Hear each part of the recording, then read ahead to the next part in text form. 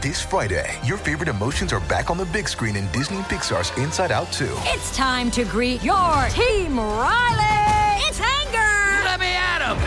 Fear! Safety checklist is complete! Disgust! Ew! Sadness is in the house! Oh no! Hello, I'm anxiety. I'm one of Riley's new emotions. Disney and Pixar's Inside Out 2. There's a part 2? We're going! Rated PG. Parental guidance suggested. Only in theaters Friday. Get tickets now. We took it all. We brought them to our land. An endless night, ember hot and icy cold. The rage of the earth. We made this curse. Carved it in the blood on our backs. We did not see. We could not, but she did. And in the end... What will I become? Senua's Saga. Hellblade 2. Play it now with Game Pass. Welcome to the New Books Network. Hello, everyone, and welcome to the New Books and Literary Studies channel of the New Books Network. I'm your host, Britt Edelin, and today I am joined by Anahid Nersessian. Hello. Hello. Anahid is a professor in the Department of English at the University of California, Los Angeles, and today we are discussing her amazing book that I truly loved, and I'm so excited to talk about it. Keats's Odes, A Lover's Discourse. It's out through the University of Chicago Press. Did it come out 2020 or 2021? It came out in February of 2021. Okay, very recent, very timely, and I don't. That's all I can say before we jump into the conversation.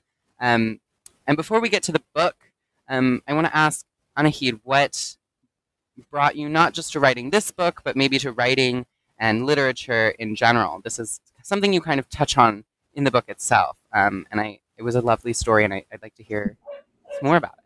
Well, in a way, the answer to both of those questions is the same. You know, it was Keats who brought me to literature in the first place, and then, you know, the book is about Keats as well. And so in the introduction to the book, I talk about the ways in which I discovered Keats's letters in a book of love poetry in my father's office and became completely enamored with him and with his story before I had really even read any of his poetry. And then, of course, I read the poetry and it was all completely over my head, but I nonetheless felt very connected to him and very connected to, you know, the Romantic movement. I think in general, that was poetry that I very quickly responded to as I began to read more of it.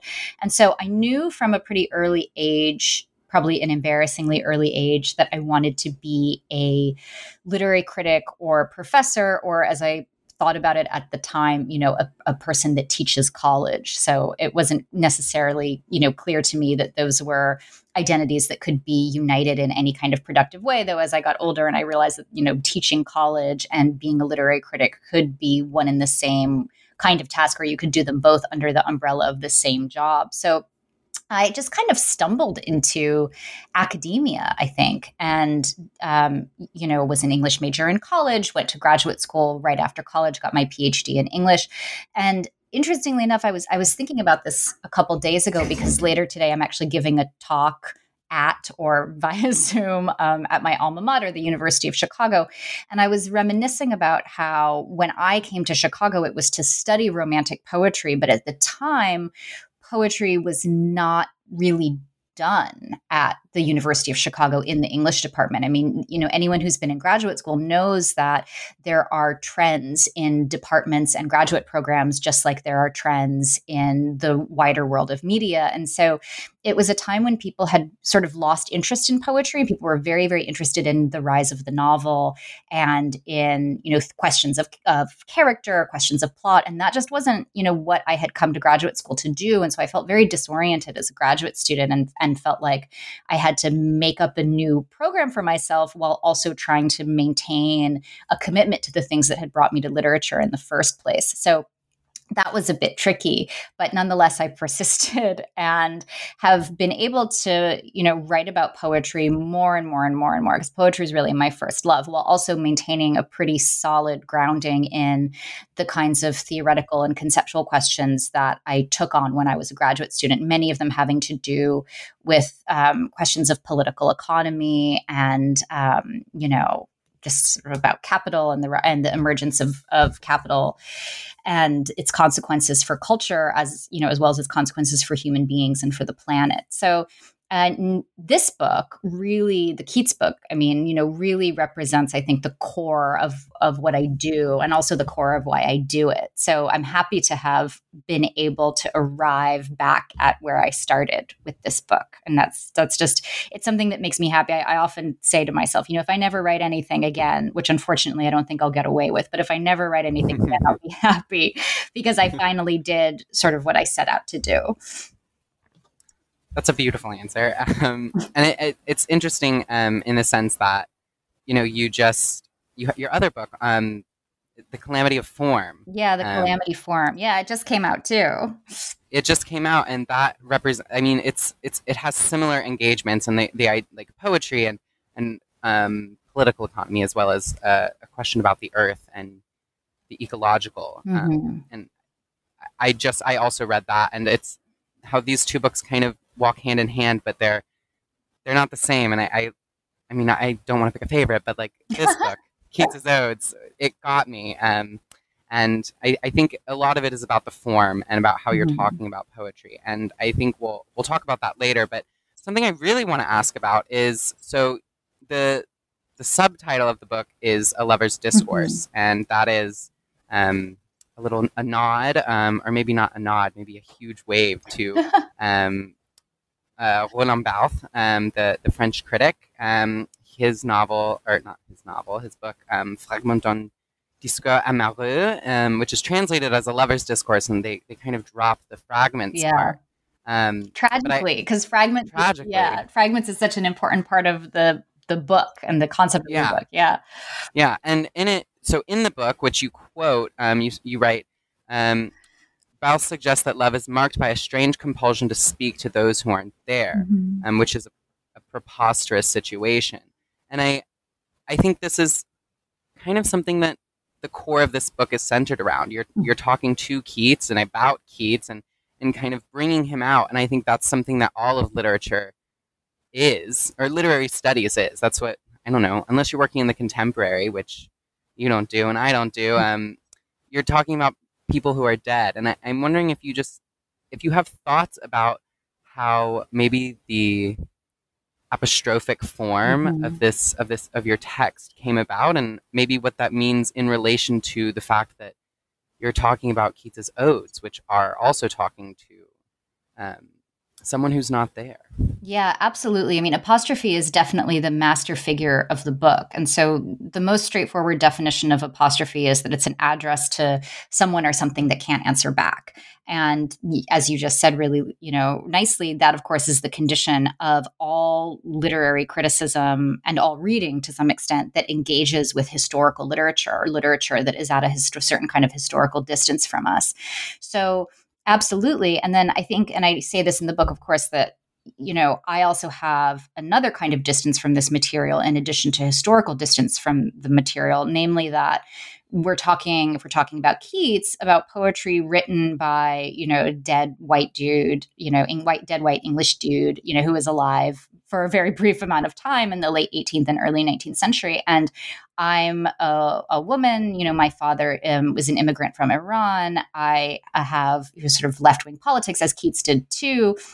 I'm, a committed feminist, et cetera, et cetera. So there are lots of kinds of estrangement between me and Keats, and more generally between me and the material to which I've devoted my life. So I'm interested in that kind of, I'm interested in the impossibility of response that those conditions necessitate. So, I can understand Keats, or I can enter into a certain kind of sympathy with Keats, and he would never have been able to enter into that kind of sympathy with me. The way that I put that in the book is the literature that I love couldn't imagine me. And that's a really interesting situation to find yourself in, and it's not quite what Bart is talking about when he's talking about the love object as always being, at a certain kind of distance from you. Bart is coming out of a hyper psychoanalytic context, right? So for him, there's a sense that the person you love is in some way always a fantasy. And so, of course, you can never access them. And of course, they can never access you. I actually don't know if I believe that about love. I completely understand the logic of the argument. I don't know if I quite believe it, though, of course, generates a lot of beautiful meditations in Bart's Lover's Discourse. But, my relationship to romantic literature, capital R romantic literature, is a much more fundamental sense of the completely being impossible in that literature, right? That literature can't imagine me. It can't ever have thought somebody like me would exist and be reading about it and talking about it. And there are people even today for whom that's not true. So I think that there are a lot of people who write about romantic poetry who are, white English men, and their relationship to that material is going to be much more straightforward, much less complicated.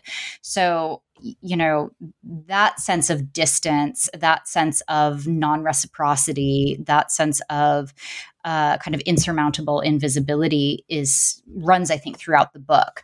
But, my hope is that it doesn't have to be a dead end, rather that being outside of a literature in the way that I am outside of romantic poetry can in fact be a way into that poetry. It could be present new opportunities to understand it that other people might not necessarily be able to avail themselves of. So, I'm interested in what those, again, those sort of failures of reciprocity make possible as opposed to what they shut down.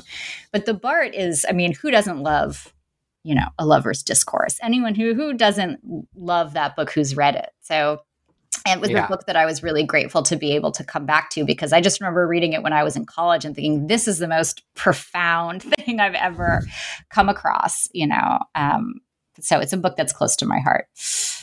Yeah, I have recommended it probably to too many people at this point.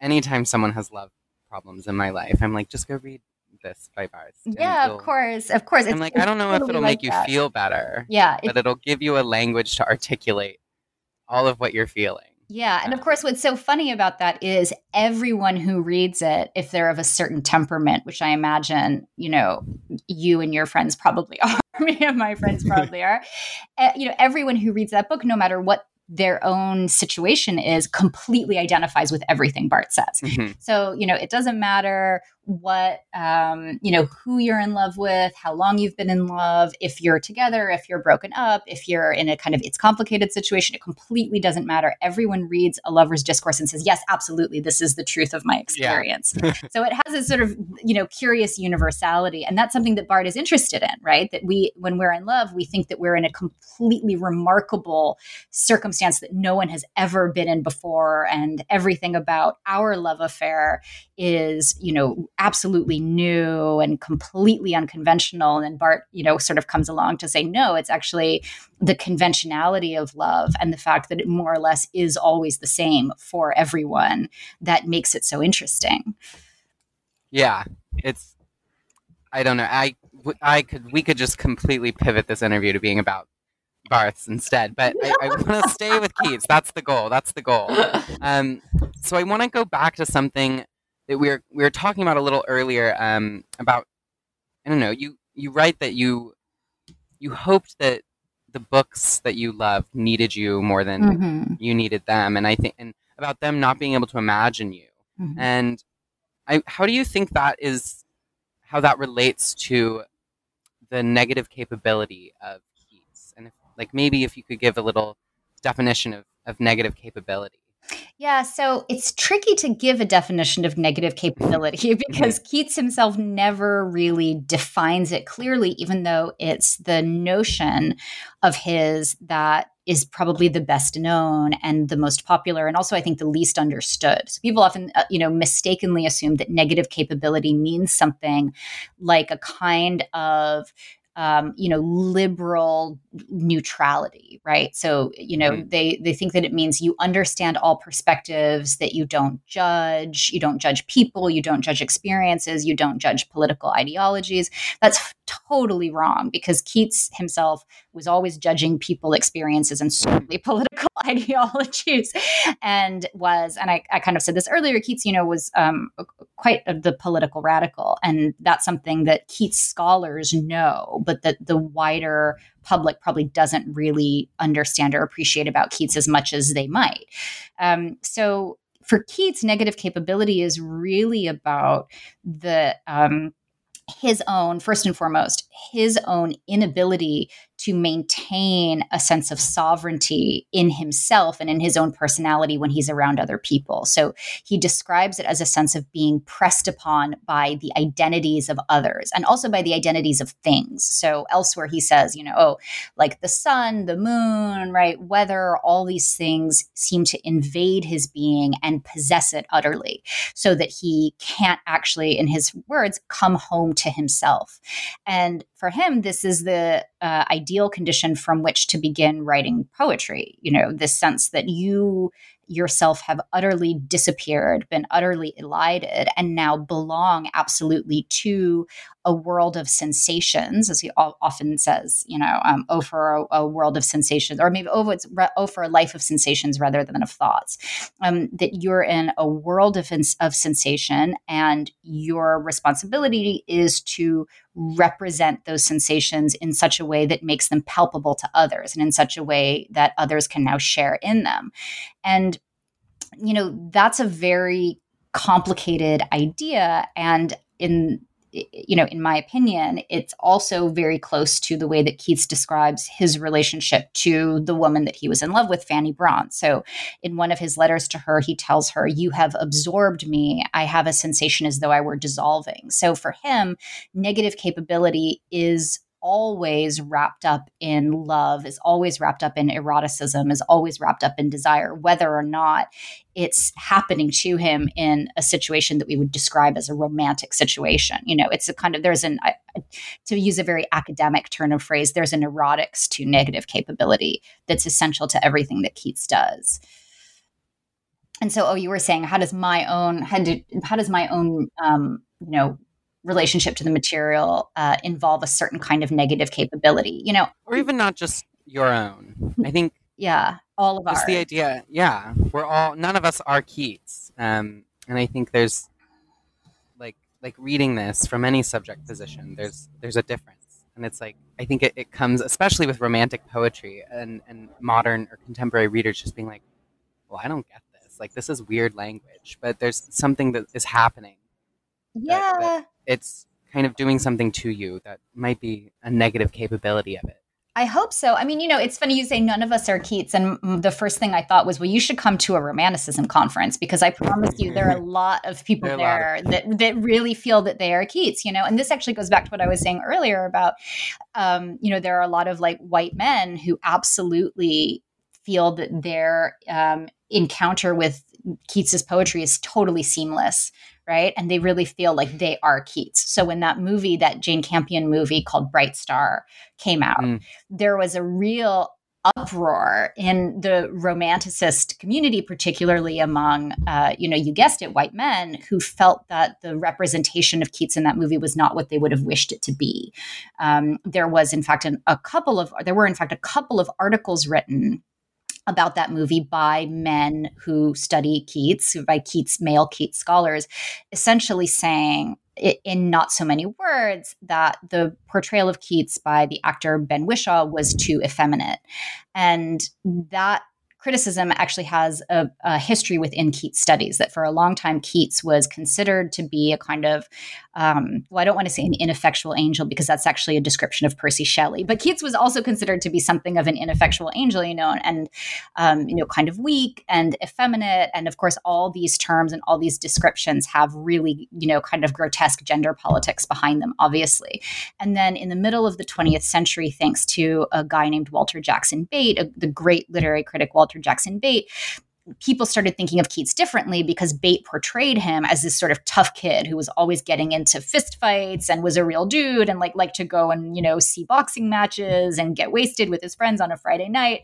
And so, that kind of, that idea of Keats had a lot of power, and it had a lot of power, I think, particularly to a generation of scholars that, like Keats, grew up lower middle class.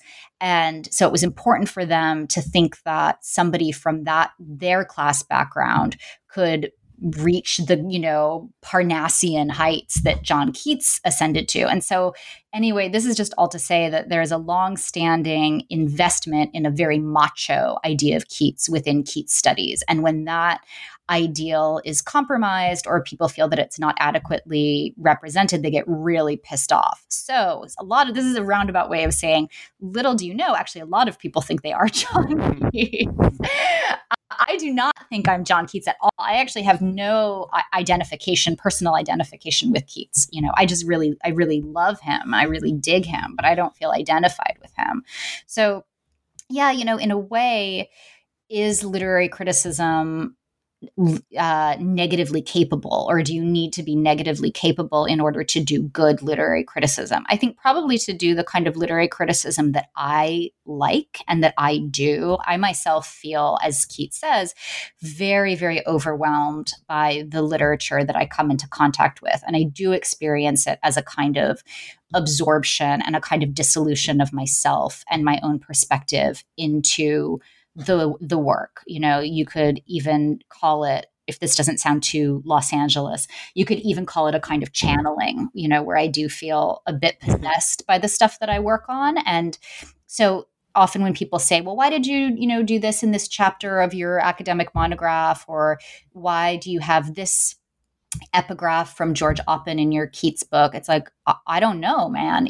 That's where I was guided to go, so I have a very unintellectual, very, very intuitive relationship to my own writing and my own thinking. And so, yeah, I do think that there's something Keatsian about that. But I hesitate to say, I would not say that I am identified with Keats, even though so many people fancy themselves to be identified with Keats. Yeah, that's so, my confession would be like, when I was reading the book the other day, I was sitting in a cafe and I read the ode on melancholy, or maybe it was the one on indolence, but one of the odes, and you're writing about it, I fully just I teared up, and it just, it got me so it caught me off guard. But I think that happens so many times when I read, and it's just I have to stop and that's what I want when I read. But I don't think I don't think it's because I identify with. I think it's a lot of the time that I'm like, oh my God, this person is a whole different other person, but we have, I can see that. I get it. I was there. I channeled them even though we're so far apart. And I think that presence of absence, or a proximity and distance, is something that's so beautiful. And that's what I'm aiming for whenever I read. Yeah, me too. Oh, that makes me, two things make me happy about what you just said. One, that the book made you cry, but also that you were in a cafe, because it seems as though crazy. It's 2021. We're in the cafe. We're back in the cafes, right? Yeah, it's yeah. I was in a cafe. You were physically inside. I was not outside. I was in a cafe, and there were other people. It was, maybe that's why I cried. I was like, oh my God, there are other people around. I was so overwhelmed. Well, I want to move on to the odes, because I think that's the meat of the book. And you start out with Ode to a Nightingale. I do. And I want to ask, maybe I can turn this into a double question. But my first question would be, did you feel like you kind of had to start there? Or, I don't know, that's Ode to a Nightingale and then Ode on a Grecian Urn. I feel like those are the ones that we know. And did you feel like, well, I have to start there before I can get to the ones that are lesser known? Yeah, I think I'm trying to remember. I started writing the book. I started writing the Ode on the Nightingale chapter. I had just been in England giving a talk at Cambridge, and it was a very, very quick trip. It was like a 72-hour trip. So, flew in, spent the night in London, went to go see the William Blake exhibit at the British, it was at the Tate. I think it was at the Tate. I went to go see the William Blake, exhibit with my friend Lily, and the next day went to Cambridge, gave a talk, and then the next day got on a plane and came back to Los Angeles. So it was a very, very quick trip. And I started writing it in the airport, the whole book. This was the very beginning of the book. I started writing it in the lounge, in the airport lounge, and then wrote, the whole plane ride back to LA. So lots of very concentrated writing in a short amount of time. And I started with Ode on a Nightingale. So I'm trying to remember why I did that. And I think it must have been exactly what you're saying, that just, it's probably the second most famous. Well, let's see. There's probably the three most famous odes are obviously To Autumn, Ode to a Nightingale, and Ode on a Grecian Urn. And because To Autumn doesn't have the word ode in its title, I think I probably assumed it should come last. A lot of people think that it was written last. A lot of people argue that the Ode to Psyche was written first, but the dating of these is not clear because Keats wrote these poems in an incredibly compressed time frame, and nobody quite knows the exact order of their composition. But yeah, I probably did think, okay, we'll put Autumn last, we'll put Nightingale first, and we'll do Grecian Urn second, on the kind of conventional wisdom of the mixtape, that you should start out strong with the first track, and then the second track should take it up a notch, and then you have to come down a little bit. So obviously Grecian Urn is, I think, certainly the most famous ode. I think it's the ode on which I have the most controversial take. So I thought in that sense that putting it second might, amp up people's response or really involve people in the book at a certain, at a kind of good point in their reading. But yeah, so I started with Nightingale, and I'm trying to remember exactly what was going on. I was so jet lagged that I just sat down and was like, okay, let's do this one first. It may be that it's the one I thought I had the clearest grip on. So it would be easy to just, or not easy is the wrong word, but it would be relatively straightforward to just dive into it and start writing. Yeah, I was trying to call up memories of reading this in high school or something. I don't know, and which sadly, I don't think it was the last time I read it, but I think it was the last time I read it and was really trying to be in it. Before I was in English undergrad and was like, well, I'm not a romanticist. I'm going to do my silly little modernist stuff, and I don't have to read that. And I don't know. I loved your reading, but I want to talk about it in the sense that you come out with a strong swing, and you say, I don't know, it's when we walk away from it, it's the beauty we remember much more than the painful encounter with a person on the very edge of finding life supportable. This is deliberate. One of Keats's favorite themes is the persistence of beauty within the ugliest situations. Can you talk about how this is a theme, not just in Ode to a Nightingale, but throughout Keats, because it returns. And I think that's something that one of the other things that I look for in literature, and I think one of the things that Keats has found, and it's that, there is beauty amongst the suffering, possibly because of, or maybe even in spite of, or it's the poetry of Keats, as well as I think a lot of other poetry.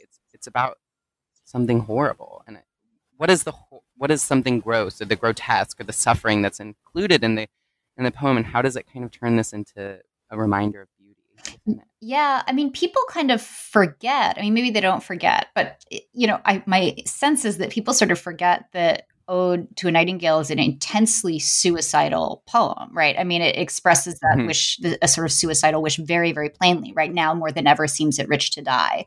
So the poet or the speaker, or however you want to think about sort of center of consciousness, I really don't like the language of the speaker, even though as a teacher, I often find myself using it.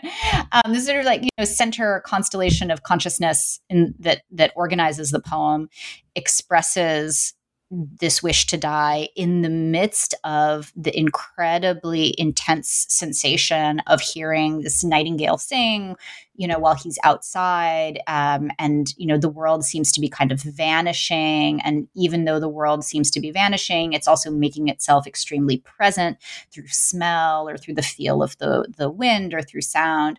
And so this is this is one of Keats's sort of favorite. It's not even really a theme. It's more how he organizes all of his poetry around the presence of things as they disappear, or the disappearance of things just as they become, exaggeratedly present. So in that poem, it just seems to be this sense that in these moments when we feel ourselves to be intensely alive, we also feel ourselves to be very close to death. And we also feel ourselves longing for the final annihilation or evaporation of our personality. And in some of the letters, when Keats is talking about when some of the letters where Keats expresses the thoughts that will end up going into the poem Ode to Psyche, he says, do you not see how necessary a world of pains and difficulties is to, essentially to give us a soul, to form the soul, right? To take a consciousness or to take a personality and make it into a soul. So it's clear that Keats, who had a very, very difficult life, and I think people do often forget just how difficult Keats's life was, and obviously he died very young, but even before that, he had quite a difficult life.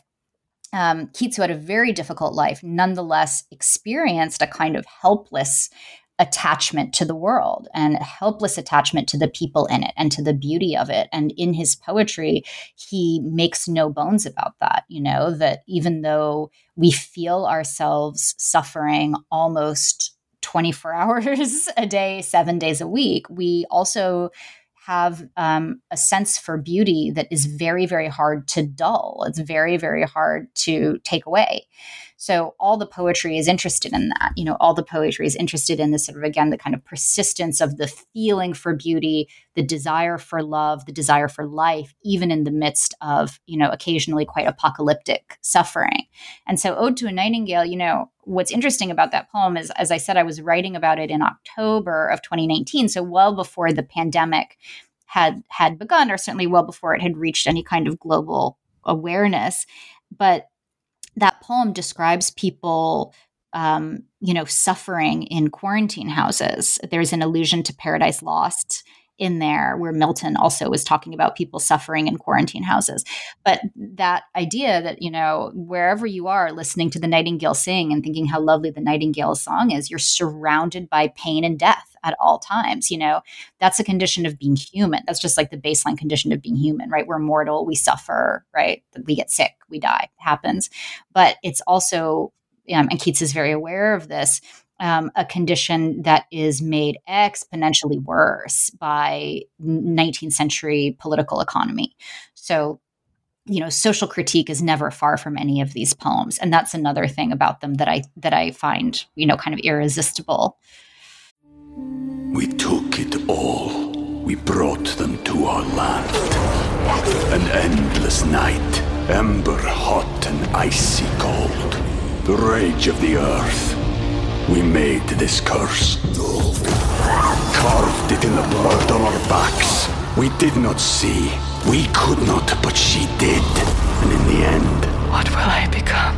Senua's Saga. Hellblade 2. Play it now with Game Pass. Yeah, I think it's definitely that... Not the theme, maybe the organizing principle that I think a lot of us, maybe we should all just read some Keats. I think you can't say it's been a terrifying few years or whatever. And I think, I roll my eyes when people say it because it's like, well, it's always been kind of terrifying, right? Like, it's been bad for a lot of people for a long time, but I think there's still beauty. And one of the things that I love is that, Keats got to make a few more beautiful things. Then there was nothing, his poetry didn't exist, and then it did exist, and now there's something else that's beautiful in it. And when you at the end of the chapter, you talk about the story between a psychoanalyst or a psychologist and a patient. Oh yeah, yeah. And you write about how the patient or the analyst is doing something that a good reader does, which is paying attention and hearing the hope behind the complaint, the need behind the demand. Yeah. Just as the good reader gives the text back to itself in a slightly altered, expanded form. And I think Keats is being a reader of the world, not too on the nose, like as a poet, he's also a writer of the world. But the idea that, when you're looking for something, you're paying attention, you see the beauty behind the suffering. Or the beauty in the suffering, or the beauty that is suffering. I don't know how to bring those two together in the best form, but they're connected intimately, and you have to hear them together. Yeah, I once was at a talk, and the conversation during the discussion period settled around this question of what it is that, we as literary critics do. And somebody said, well, you tell people, students, readers, right, whoever is paying attention to you at the time, you tell people what the text says, right, what it means. And I thought, it's not really what I think that I do. I think that, maybe like a good analyst, right, I actually try to give the text back to itself in a slightly different form, So, what is it that a good therapist does, right? They try to hear beneath what it is that you've said, right? Or they try to construe it differently, because as neurotic people, we fall into grooves of storytelling about ourselves. And a good therapist, or a good healer, if you want to use a more general term, gets you out of the rut of that particular story, and helps you tell a different story about yourself, or helps you understand the story that you've been telling in a different way, or helps you understand what your attachment to that story is,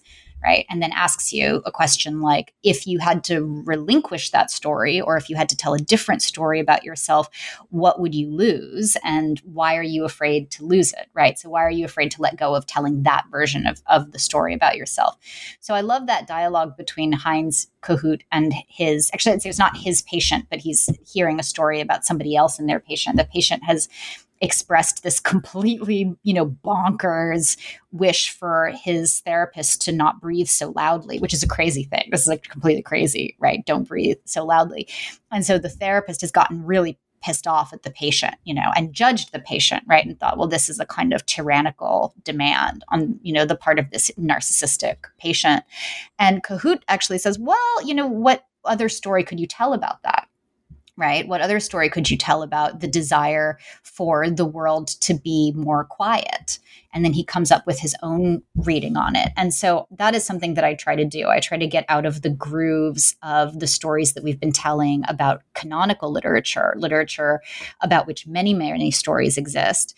And I try to say something else, or try to say something different that's not in violation of, what the text actually says, which I think is important, but just holds it up to a different angle, or holds it up to a different kind of light. So, yeah. Mm-hmm.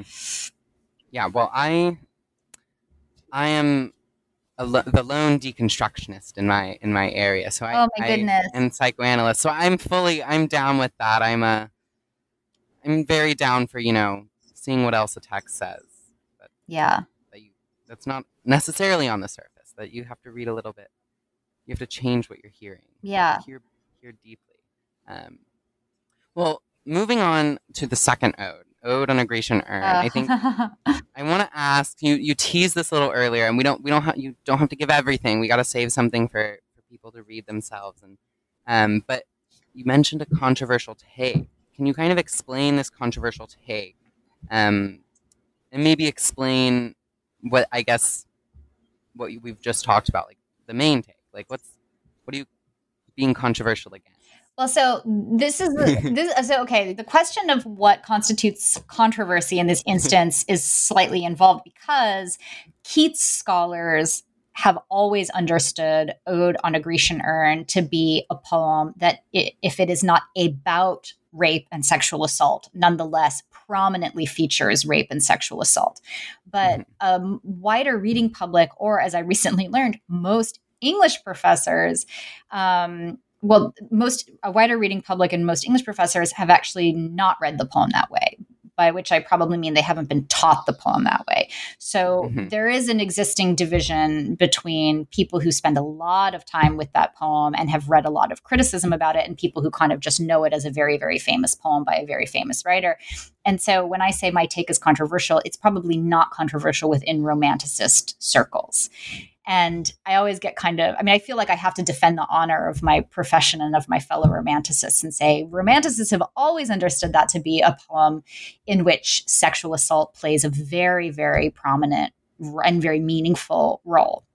But other people have read that chapter and thought, oh my God, you've said something very scandalous, that Ode on a Grecian Urn is about rape and sexual violence. Well, to go back to the question of, explaining what the text says, Ode on a Grecian Urn is absolutely a poem about rape and sexual violence. So the poem describes an urn that Keats made up. No urn of this kind has ever been, no urn with these features has ever been found. So Keats appears to have made up this urn, even though he saw at the British Museum many examples of ancient Greek pottery. So he could have used an example of something he had actually seen, but no, he made this one up.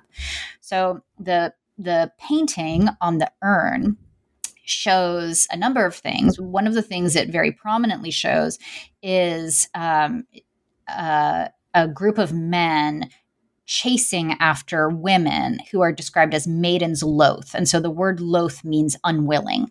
It's probably even stronger than that, because as you can hear the echo of the word loathe. So to be loath is to be absolutely horrified at the idea of doing something and to be in a state of profound disgust or repulsion. So men are chasing these women who are absolutely unwilling to engage with these men.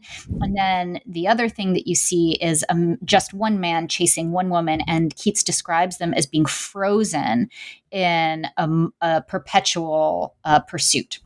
And so that moment in particular is derived from Ovid's Metamorphoses. And if you've read Ovid's Metamorphoses, you'll know that the poem is made up. It's an epic poem, and it stitches together story after story after story in which some woman goes running away from usually some god, although sometimes some human man, running away from someone who is trying to, have his way with her. And through various kinds of divine intervention, she is saved, though, the nature of her salvation is somewhat ambiguous, by being turned into a tree or a lake or a bird. And so those moments too exist in a kind of suspended animation. So basically what Keats shows on the urn is, two scenes of rape arrested just as it's about to happen, and thus preserved for all eternity on this art object. And so the poem becomes an occasion. On my reading, the poem becomes an occasion for Keats to ask these really, really hard questions that I think people are thinking about today in new ways. What does it mean to call something beautiful, to call a work of art beautiful, if it represents things that are horrific? And what does it mean to enjoy or consume works of art or works of popular culture? So it doesn't have to be high art, it could be something like Game of Thrones, in which, acts of horrific dehumanizing violence are portrayed. And so people are really interested in these questions now. And a lot of our contemporary conversations around things like trigger warnings take us back to these questions. Does art have a responsibility to not portray harm, because portraying harm in some ways recapitulates it? Or does art have an absolute responsibility to portray harm so that we can't forget that it exists, as if we ever could forget that it exists, right? And then sort of second, the sort of trigger question that comes out of this, the question about trigger warnings, is should students in particular be told before they encounter a work of art that it contains things that might be upsetting to them?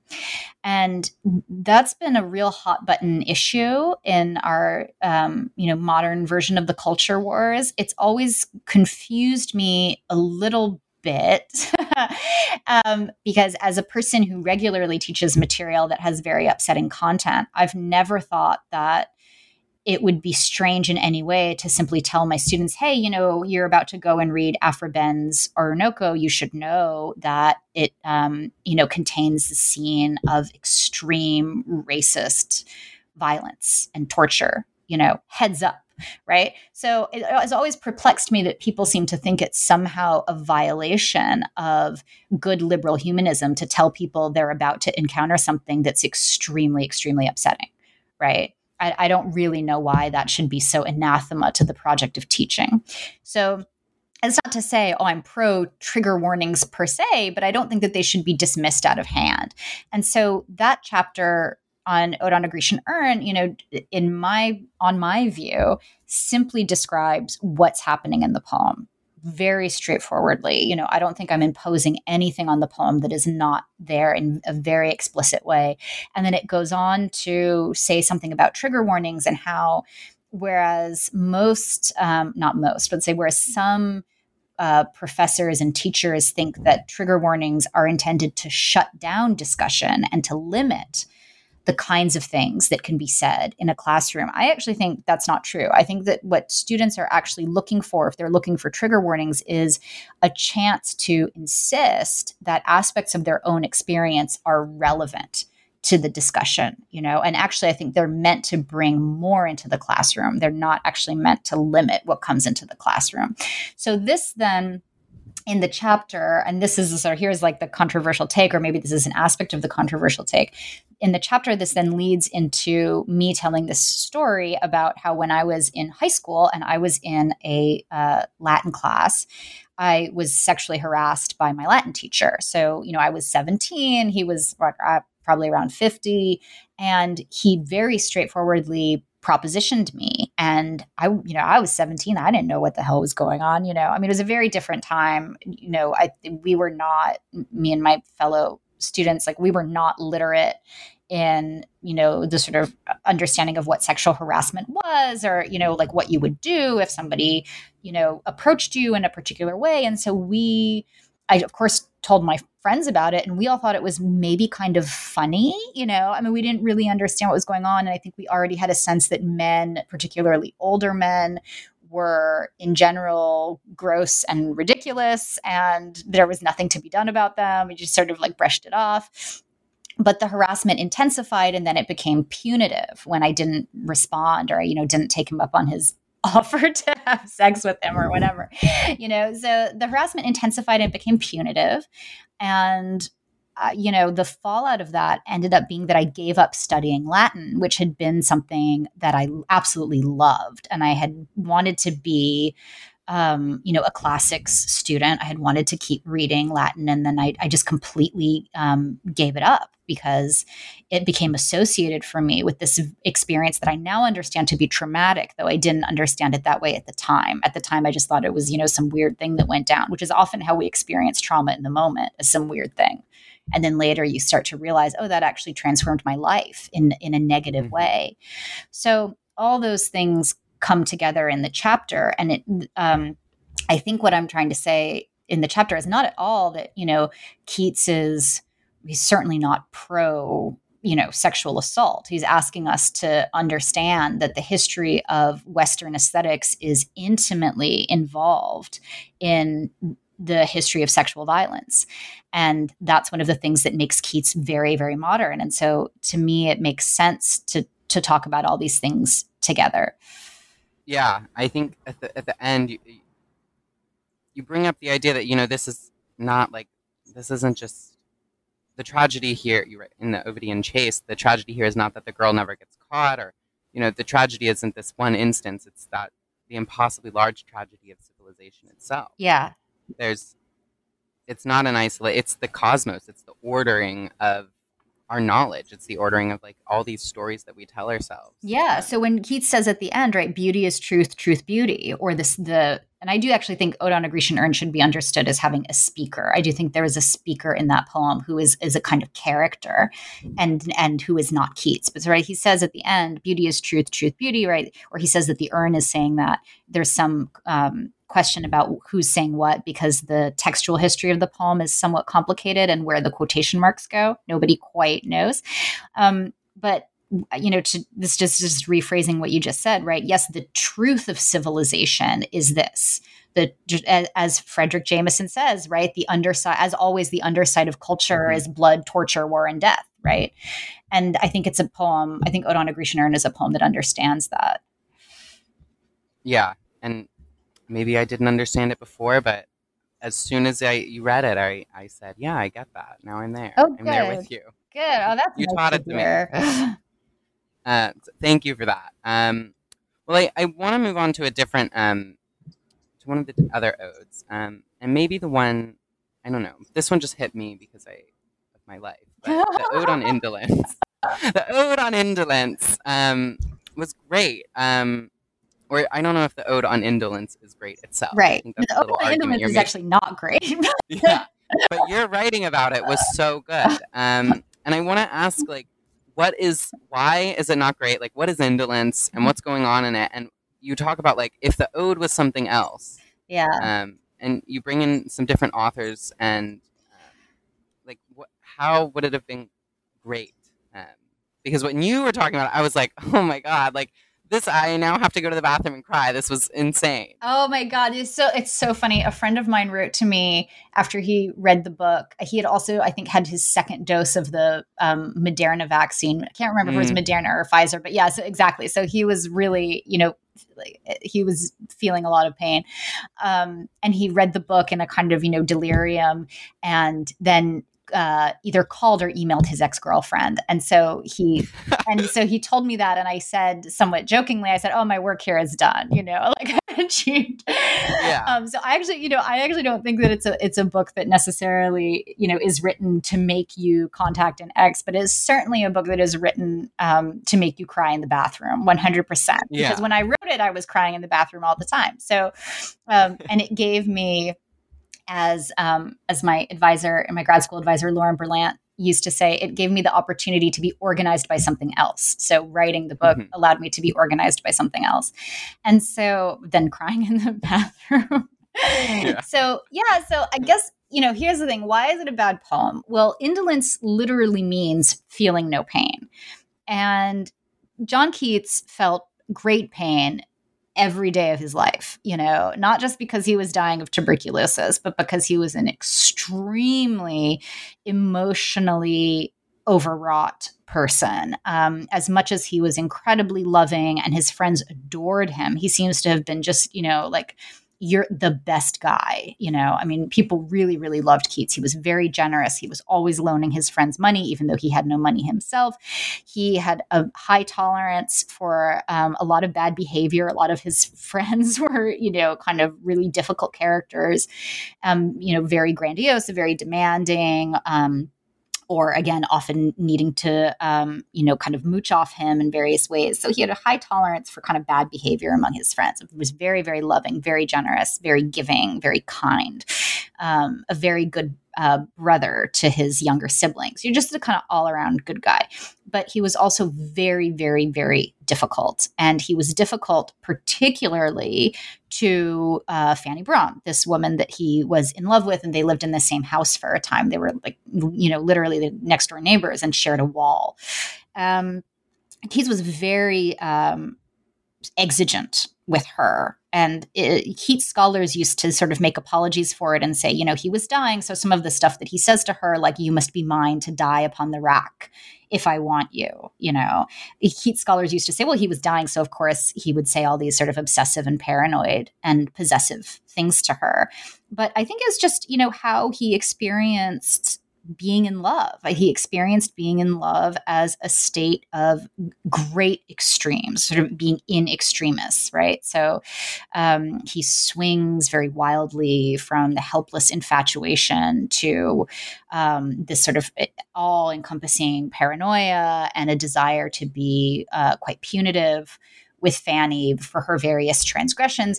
And so indolence, again, the state of feeling no pain, it was completely not a native disposition for Keats. Mm-hmm. So when he comes to write an ode to indolence, he sort of doesn't know what the hell it is. Right? He was just like, totally does not know what the hell it is. So he's at a disconnect from the thing he's trying to write about. But for whatever reason, he's got in his head that he's going to write an ode to indolence and, about how he's so lazy. He's lying in bed and he's kind of thinking like, oh, I should really get out of bed and pursue my great muse poetry and pursue fame and do all this stuff. But, I really don't feel like getting out of bed. And we've all been there. But the thing is, Keats really hadn't been there. He was incredibly prolific. He worked incredibly hard. He was pursuing the muse morning, noon, and night. He established very, very strict writing protocols for himself. So he would have to write a certain number of lines a day. He would have to try out all these different genres. He would have to master all these different forms. So he really, busted his ass writing poetry and working on poetry. So he was not lazy, and his life was full of, very dramatic sensation at all times. So he doesn't know what he's talking about. That's the main problem with the ode. And so the ode kind of sucks. It just sort of falls apart. what I then want to say, because, I had to write a whole chapter about the poem, and I thought, well, what do you say about this poem that's like really not very good, And so then I try in that chapter to imagine a more interesting version of indolence that Keats is not able to imagine, which is not to say that I outdo Keats. That's not at all the case. Obviously, I was inspired to have these thoughts because of Keats in the first place and because of the poem. So the poem, while not necessarily very good, is nonetheless quite provocative if you allow yourself to be provoked by it. So I actually start thinking about Fanny Brawne, who, in contrast to John Keats, seems to have been a person much more comfortable with feeling no pain, or much more comfortable with a certain kind of detached, I wouldn't quite call it easygoing, but let's say detached, equanimous, cool-headed existence that you can read as a form of what Lauren Berlant would also call affect management, right? So for some of us, and now I am speaking personally, for some of us who, if we let ourselves, would be as keyed up by everything as John Keats was, it's more livable, or it's more sustainable to take a step back from that kind of intensity and try to live your life in a way that doesn't burn you out. And that includes your attachments to others. So I try to think about that as indolence, so maybe indolence is actually, for some of us, a way of, of making life and also making love bearable. Because if we really let ourselves go, there would be no coming back from it. And we maybe know that about ourselves. So that chapter opens with a letter that Jenny Marks wrote to Karl Marx before they were married, back when her name was not yet Jenny Marks. And she is sort of an amazing, amazing letter. He's pissed at her for something. He seems to be pissed at her maybe for flirting with somebody else, which is also something that Keats was preoccupied by, the notion that Fanny Brawne was going out and flirting with other guys. But he's pissed at her about something, maybe she's too flirtatious, she doesn't take him seriously enough, she doesn't treat their love with the kind of deference that it deserves. And so she writes this amazing letter. It's very, very long. And she says, look, you come at me really hard. You come at me with all this poetry, and Karl Marx did write Jenny Marks a lot of poetry. You come at me with all this poetry. You come at me with all this passion, with all this intensity, with all this imperiousness, with all this force. And I know very well that if I were to believe in you, if I were to believe in the intensity of your love, if I were to believe in all the beautiful things that you say, I would be so far gone that if you were to ever stop loving me, if you were to ever abandon me, I would be destroyed. There would be no coming back from it.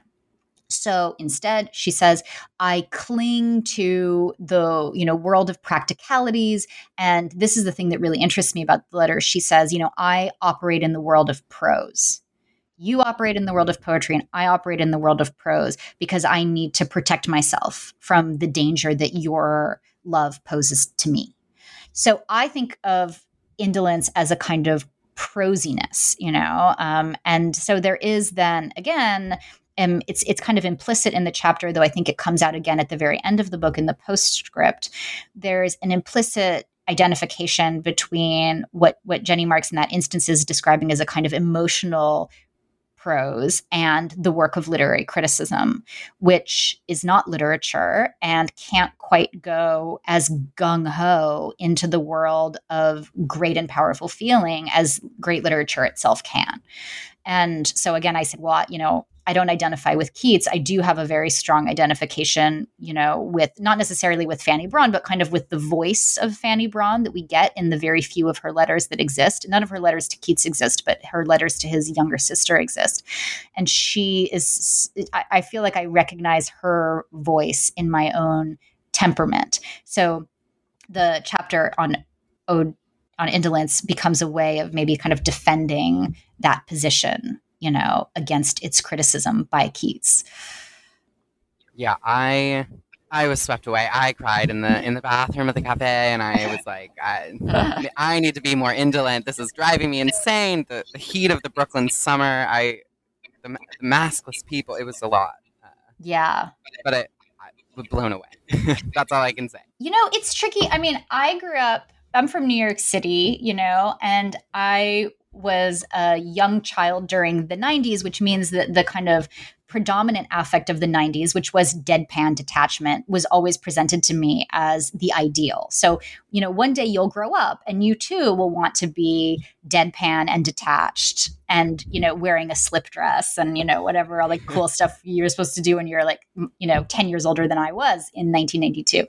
So I have always understood a certain kind of coolness and neutrality to be, again, the ideal, the thing to which to aspire. And it's very difficult for me when I encounter a different emotional regime, when I encounter, an emotional regime that is much more expressive, much more demonstrative. That's pretty tricky for me. I don't quite understand it. And so when you say that, like, oh, the hot Brooklyn summer, I think, oh yeah, I've totally been there. I've totally been in the hot Brooklyn summer, desperately trying to match my native affect to the mood of the moment, and that's a very recognizable experience to me. Well, I'm glad that we can share that. Well, I want to move on because we're sort of running out of time, but I think I want to get to the last chapter, not the conclusion, the last official ode chapter to autumn. Yeah. Because I don't know, it was going out with a bang. I think you just like I said, you came out swinging on whichever other one, Ode on a Grecian Urn or something. This one, the first thing you say about it is "To autumn is perfect and unforgivable." Yeah. And I agree. I loved this ode. I remember reading it in high school one time, in like my AP World History class or something. And I just want to ask, like, what is perfect and unforgivable about it? And then at the end, you talk about how it is a love poem because it asks for so much, none of it for itself. And like, what is it asking for? And how does that register with what it's talking about beauty and about like that, even though we see so much terror around us and like, like the destruction of the planet, the destruction of people, the destruction of life itself, like we are irresistibly drawn to beauty, and that we can't, that's not something we can get away from. And we shouldn't be trying to get away from it. You can't just be like, I don't know, those cynics or people who just like the non-dupes in the Lacanian sense who say like, all of you are, like you're being tricked by beauty and media and whatever. Like, yeah.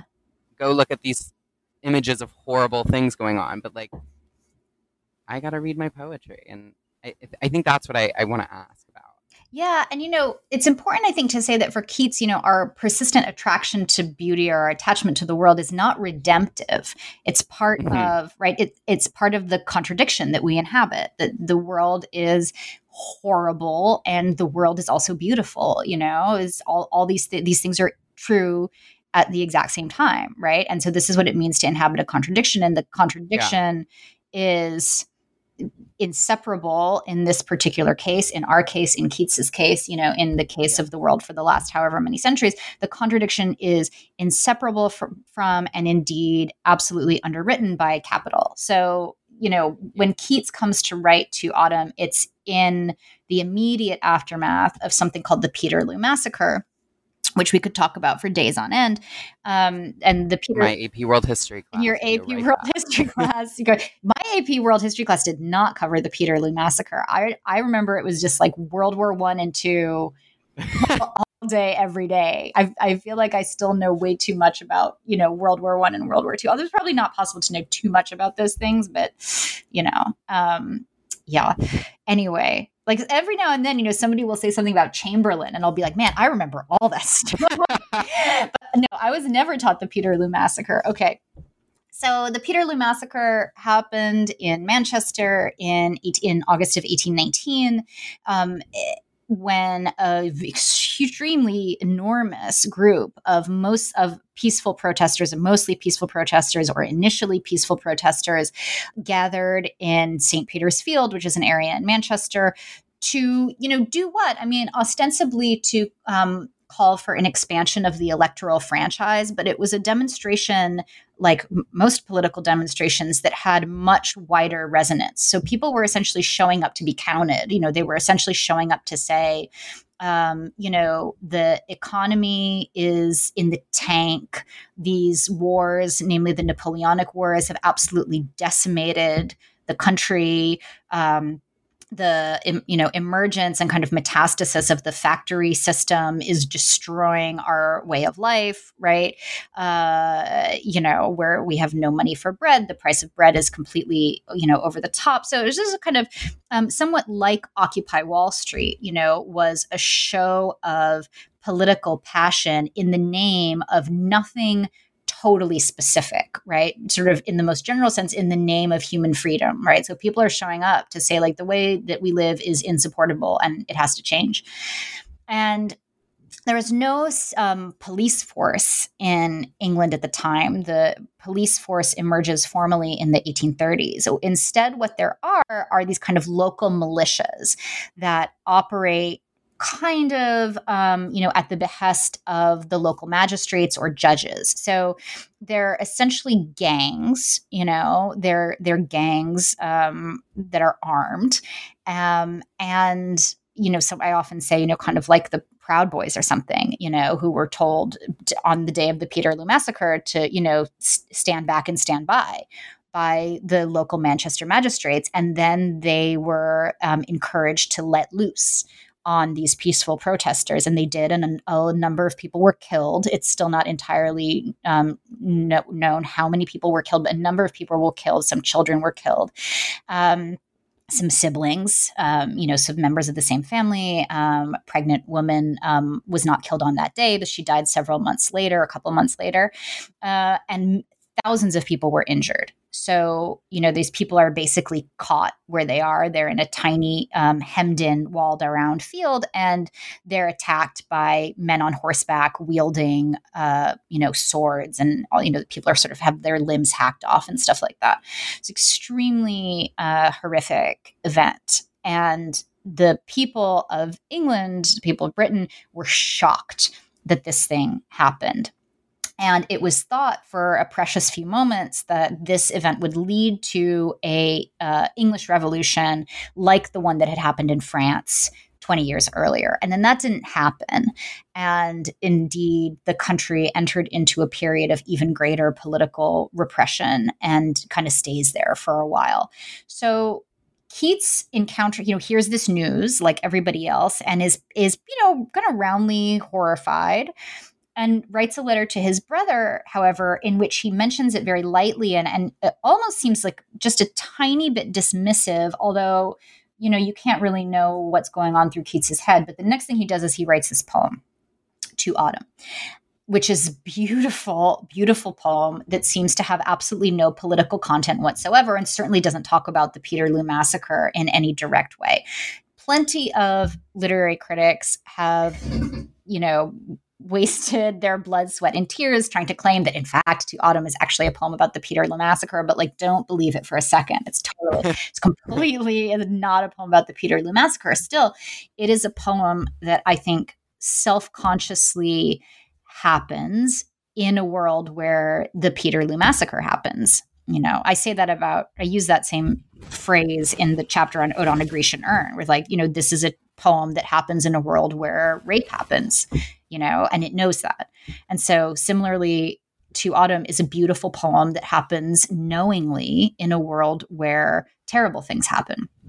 And it asks us to dwell in that contradiction and to experience its own beauty, and then to experience the beauty of the world, or to reflect upon the beauty of the world as things that we cannot help but notice, feel, and love.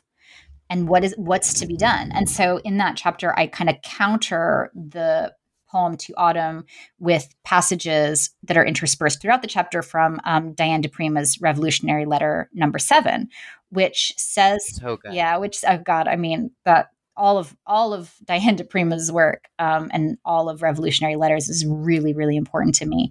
That, that poem says, look, here's how you keep yourself ready for the revolution. And she says, like, here's, where you go to fire a gun. Like, here's how, you do this and here's how you do that.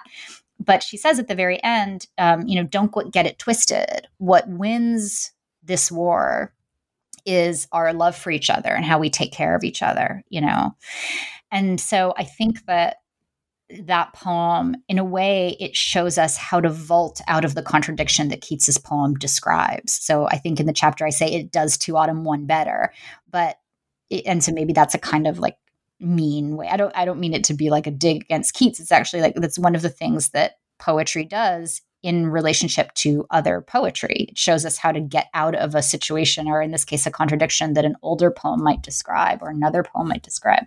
So I end up saying that, Diane di Prima essentially offers us a way to transcend what is described so powerfully in To Autumn. But yeah, no, that poem is it's a banger.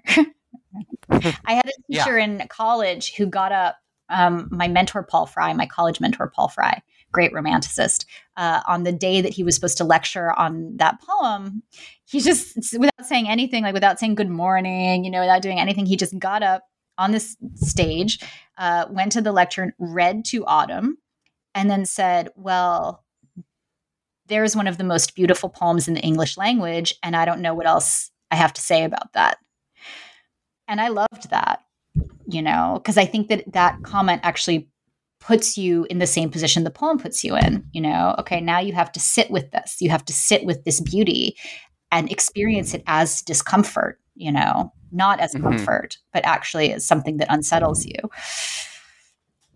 Yeah, I have had many experiences in all of my literature classes where we read something and it's nobody knows what to say, but I think that is exactly, you just have to sit with it. Yeah.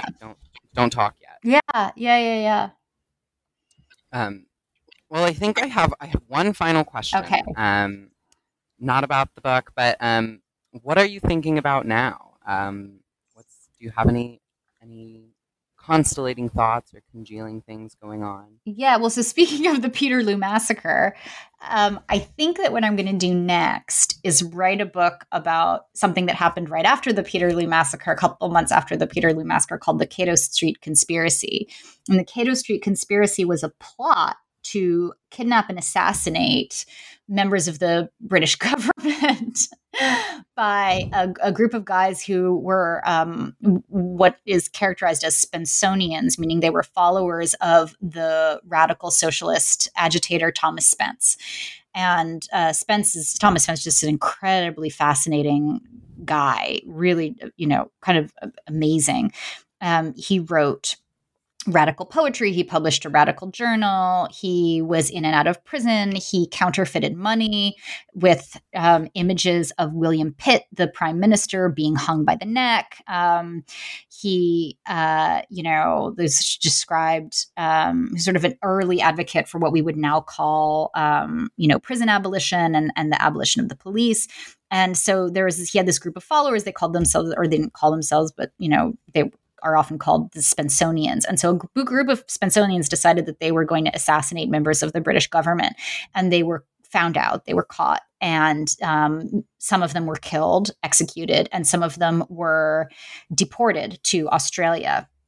And I decided that I was going to write about the Cato Street Conspiracy, which I do talk about it a little bit in the Keats book, but I was in Manchester in August of 2019 for a conference, and I went to the People's History Museum of Manchester, which is kind of a museum. I hope I have that name right. It's called the People's History Museum. It's called something like that.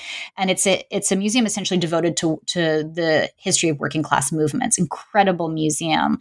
Although it does have to toe a very interesting line where it has to kind of like negotiate around the fact that the British Labour Party has become an establishment party and a kind of neoliberal party in a way that it was not once. And so it doesn't quite know what to do with that history. But there's a room, or a kind of like very large diorama, I guess you would call it, of a meeting room of the sort that the Cato Street conspirators would have met in. And sort of dark, and there are all these sort of trade union symbols which have a certain kind of occult history and resonance to them in the room. And I was just completely struck dumb by it and thought it was so wild. And I obviously knew what the Cato Street Conspiracy was before, but I had never felt this sort of powerful interest in it that the museum inspired in me. So I think I'm going to write a book about the Cato Street Conspiracy. I think that's my plan. Well, I think that sounds like a great plan. And, if it becomes a book and becomes something, I would love to have you back and we can talk about it again and maybe some more Barths and some more Keats. Cool. I will come back anytime. We can talk more about the hot Brooklyn summer. Yeah, I have a lot to say about that. And I'm just outside on the sidewalk screaming constantly and just like pouring sweat. Yeah. Oh, that makes me very nostalgic and very homesick. Yeah. I'm like having to get inside. I just, people listening to the podcast can't see, but I just like rolled up my sleeves and I'm like dying. Well, it was great to talk to you. And I cannot urge people enough to go get this book and just like read it.